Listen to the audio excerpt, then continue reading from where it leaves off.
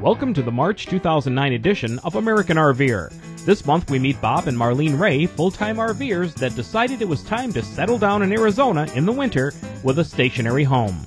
Next, Peg cooks up a quick and tasty key lime pie.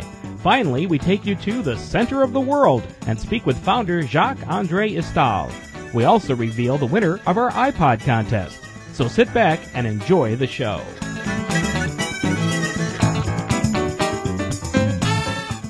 Welcome to this month's edition of American RVer. We're so glad you could join us. Now, as you know, Jim and I have been full-time RVing for just over a year, and we have enjoyed every minute of it.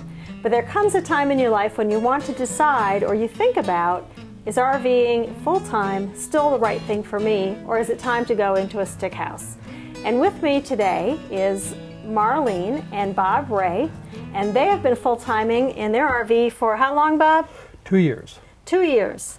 And now you have decided that a stick-built house is something that you want to do. Tell me what led to that decision. Well, Marlene led to the decision. and the reason basically was that she wanted to what we classify as nest.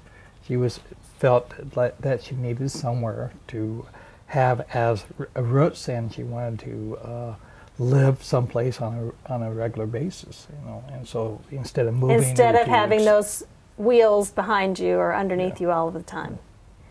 Marlene, how did you pick, we're in Casa Grande, Arizona, which is a beautiful place. It's in the desert. The temperature is very nice and the skies are clear. Oh, wait, were those the reasons that you picked to come to Casa Grande? There were others along with those. One of the reasons is Casa Grande is between I-8 and I-10, and we have many RV friends who winter here. And so we thought if we wintered here, we'd also get to see our RV friends. So that was one of the reasons. Okay. Another reason was that the financial market was a little unstable, and I wanted to make a different kind of investment. So I thought investing in a stick home would be a good investment, and eventually I might get a return on my money with that. Mm-hmm. And as Bob said, I wanted to nest a little bit. There were times when we were on the road last year where we were at campgrounds where there aren't any people because it was the wrong season. And they were long visits when there's nobody around. So you like the camaraderie of being in a community, and you have neighbors that are here all the time too. Yes. But yet, are you still RVing, Bob? Yes, we will be, whatever they term is the opposite of snowbirding. We're going to be basically taking our summers and going up north where we will experience the cooler weather. That's our philosophy too, you know, north in the summer, south in the winter, and you just happen to have a more permanent place in the south. Correct, yes. Yeah. And how about your pet? I know you have a pet. Does she like being in a house or in the RV? Oh, she loves being in a house. She was very nervous anytime she's in a motorhome. She does not like the starting or the running of engines. And so as long as there's no engine running, she's just happy as a clam. Well, how long do you think you'll be in a stick built before you get the bug and you want to be in the RV full time again? I would expect never. You know, I think this is, you know, I'm going to say the house that we will die in because, you know, we're getting a little bit older, and as such, you know, at some point you're going to have to stop RVing and live somewhere. Right, and do you think part of the reason you bought a house as well was medical issues, where you have regular doctors instead of having to figure out what doctors to go to? That's a really big issue for any RVer, is to find some place that they can return to for their annual physicals, because the way the medicine is set up now is you have to have a family doctor of some kind to get, as we get older, to get your prescriptions. And if you don't do that, you don't get your prescription. So being centrally located, if we need to come back, we don't have to worry about getting back to the Northwest where we're from. We can just get here to Casa Grande. Right, and you could do that any time of the year. It might be a little hot in the summer, but at least you're not snowbound or have those kinds of issues like you would in the north. Right. Okay, well, thanks for being with me today. I do appreciate it, and shedding a little bit of light on why you decided to buy a stick house. So as you're thinking about RVing and whether you're full-timing or part-timing, maybe it's time you think about having a stick house again for some of the reasons we talked about today, or maybe you're going to continue on for 10, 12, 15 years in your RV. Whatever you choose, just enjoy the RV lifestyle. Thanks for joining us. We'll be back in a minute. Coming up, Peg shows you how to whip up a tasty key lime pie. Charlotte, North Carolina is a special place. You have the Panthers, the beautiful skyline, and of course, Lowe's Motor Speedway and NASCAR. But for RVers, Charlotte is home to the best satellite sales and service company in the Southeast. Cordell Satellite Sales and Service specializes in installation and repair of TV and internet satellite dish systems. Cordell has been installing Motosat internet uplink systems for your favorite NASCAR drivers. The best news is that you too can get Motosat satellite internet. If you're tired of fighting with your air card or trying to find a Wi-Fi hotspot, give Cordell a call at 704-264-9486 or email them at mohotogo@cs.com. Their certified technicians do make house calls. Trust Cordell Sales and Service to install or repair your dish. We did. Remember, since 1995, it's Cordell Satellite Sales and Service. As they always say, once a customer, a friend for life. Call 704-264-9486 for your satellite TV and internet needs. Boy, do I have a treat for you today. It's called key lime pie. Now, if you're from the Southeast or the South, you're probably familiar with this delicious treat, but if you're not, you've got something to look forward to. These are key limes. They're real tiny little limes, not like the bigger ones that you'll find in the grocery stores. Of course, you find these in the grocery stores as well. But this is the kind of lime that you want to use. And a lot of times you can find key lime juice, just like a lemon juice, in that section of the store. I couldn't find it, so you should have seen me cutting these little key limes in half and getting all the lime juice out of them just for this treat for you. But it's well worth it. It's got such a great flavor. And this recipe came from my friend Dottie, who lives in North Carolina but has family in Minnesota. So it was a real treat to try that when we were with her last time. It's a real simple pie. There's only 4 ingredients. The first ingredient is a graham cracker crust, and her favorite is Keebler. It doesn't matter what kind you want to get, whatever you want. She will take an egg white and coat the graham cracker crust with the egg white and bake that at about 425 degrees for 5 minutes, just to set that crust so when you put the key lime mixture in it, it doesn't sink into the graham cracker. Well, it turns out I have egg beaters instead of eggs today, so I don't have any egg white to put on top of that. So we're going to go ahead and make it without the egg white on the crust. Basically, one of my favorite things is cream cheese. So you just take a package of cream cheese and beat that up with your mixer because you do want that nice and light and fluffy. So let me go ahead and do that first. Okay, when that's all done, what you've got is a nice light and fluffy cream cheese, and of course you want that cream cheese to be at room temperature, otherwise it's not going to go that quickly. Now you're going to add just a half a cup of the key lime juice, which whether you squeezed it or not or got it from the jar, that's okay. We're just going to mix that in slightly, and then we're going to add, and we're going to use the beater to mix them all together, 1 can of sweetened condensed milk. Now how easy is that?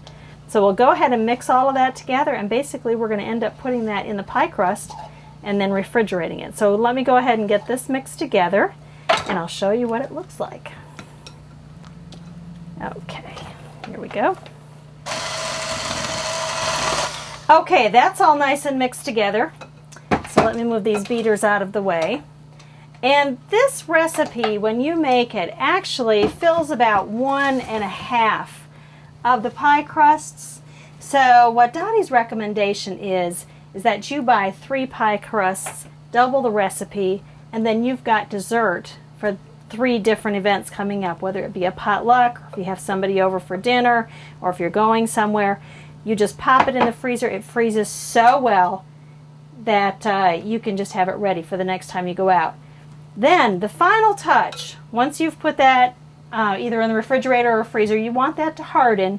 When you take it back out, get some heavy whipping cream, put in a couple of packets of Splenda, beat that up, put that over the whole top of your key lime pie, and it is such a nice blend with the sharpness of the key lime and the sweetness of the whipped cream that you will just love it.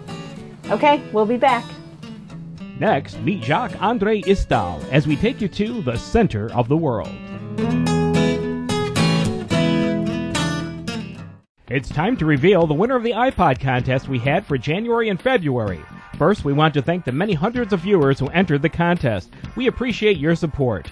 The winner of the iPod 3rd generation is Ken Stout of Ontario, Canada. Ken says he would be sure to download American RVer podcasts onto his new iPod. Thanks for entering, Ken, and congratulations. Who knew that one day I would be at the center of the world? Well, I am today, and with me is the Center of the World founder and also the Museum of the History in Granite founder, Jacques-André Istal. Thank you for being on the show with me today. Thank you. So tell me a little bit about, first, how this started. Well, the center of the world is a totally illogical idea, and it is based on a children's book. No one argues with a fairy tale. And it appealed to the politicians. They passed a law, and the law, to our amazement, was eventually recognized by the French government. But the center of the world, of course, could be in your hip pocket. Right. This is the official center of the world, recognized by law, based on a fairy tale. That's awesome. And this is a children's book that you wrote? Yes. Aha, so it goes back even further. That's great. Well, tell me how you came to Felicity and how you named Felicity, because I understand you are actually the mayor of this little town. Well, the town of Felicity is named for my wife, and she is Chinese, so I believe it's the first town named for a Chinese lady.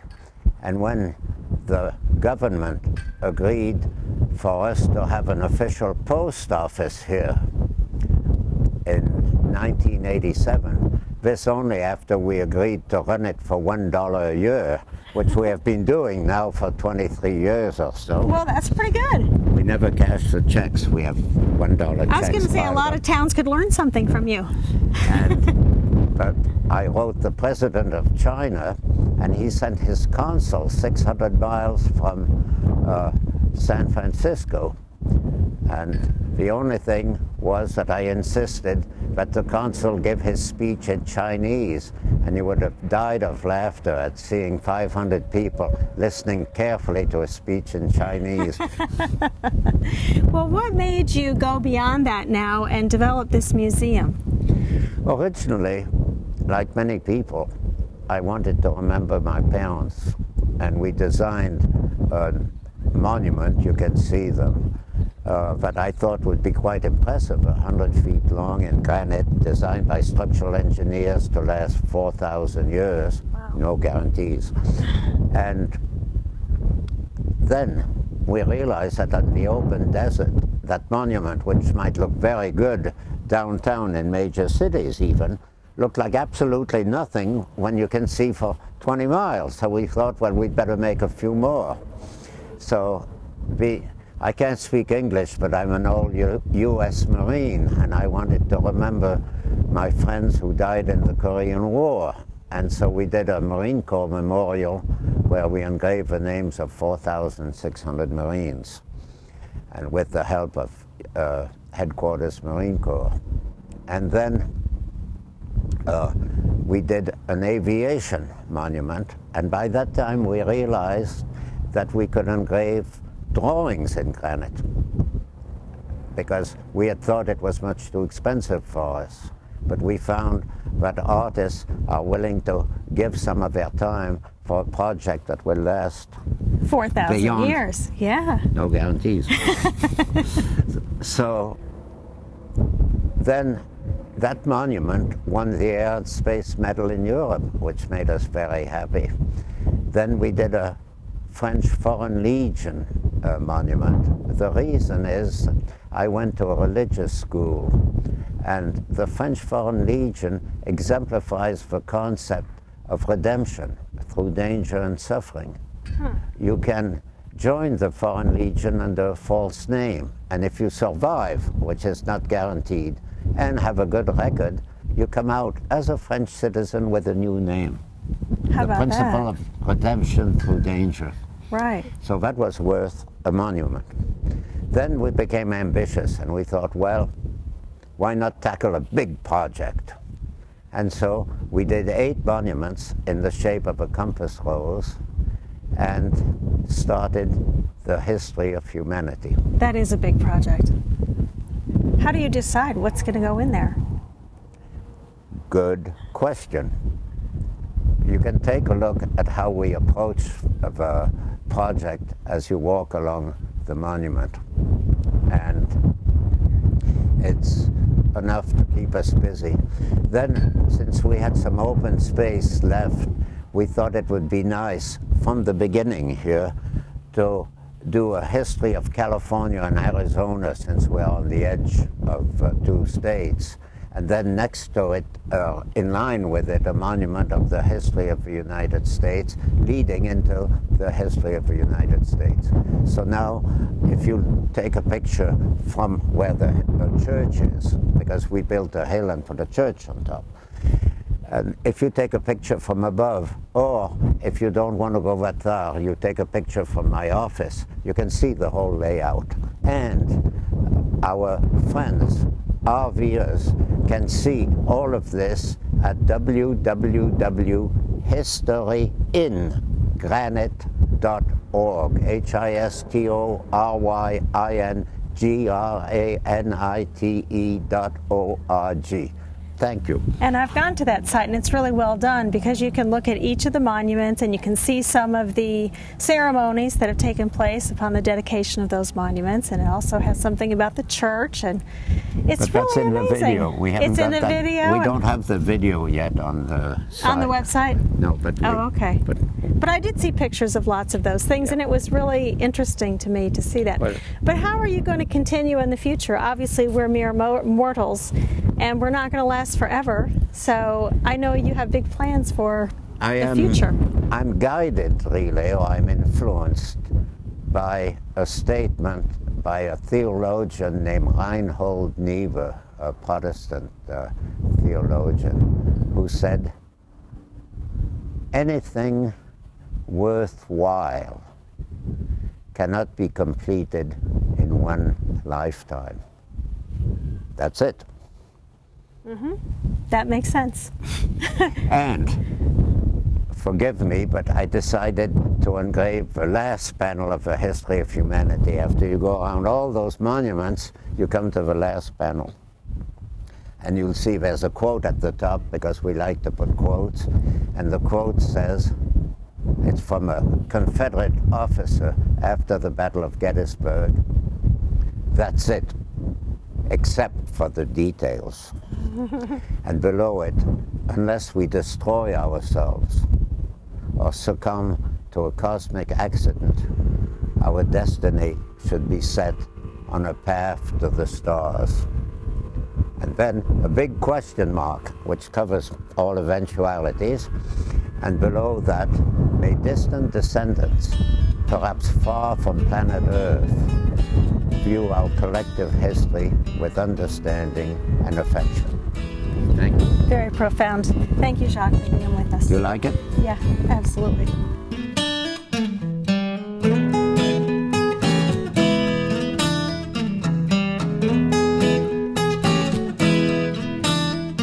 For all your satellite TV and internet needs, call Cordell Satellite Sales and Service at 704-264-9486.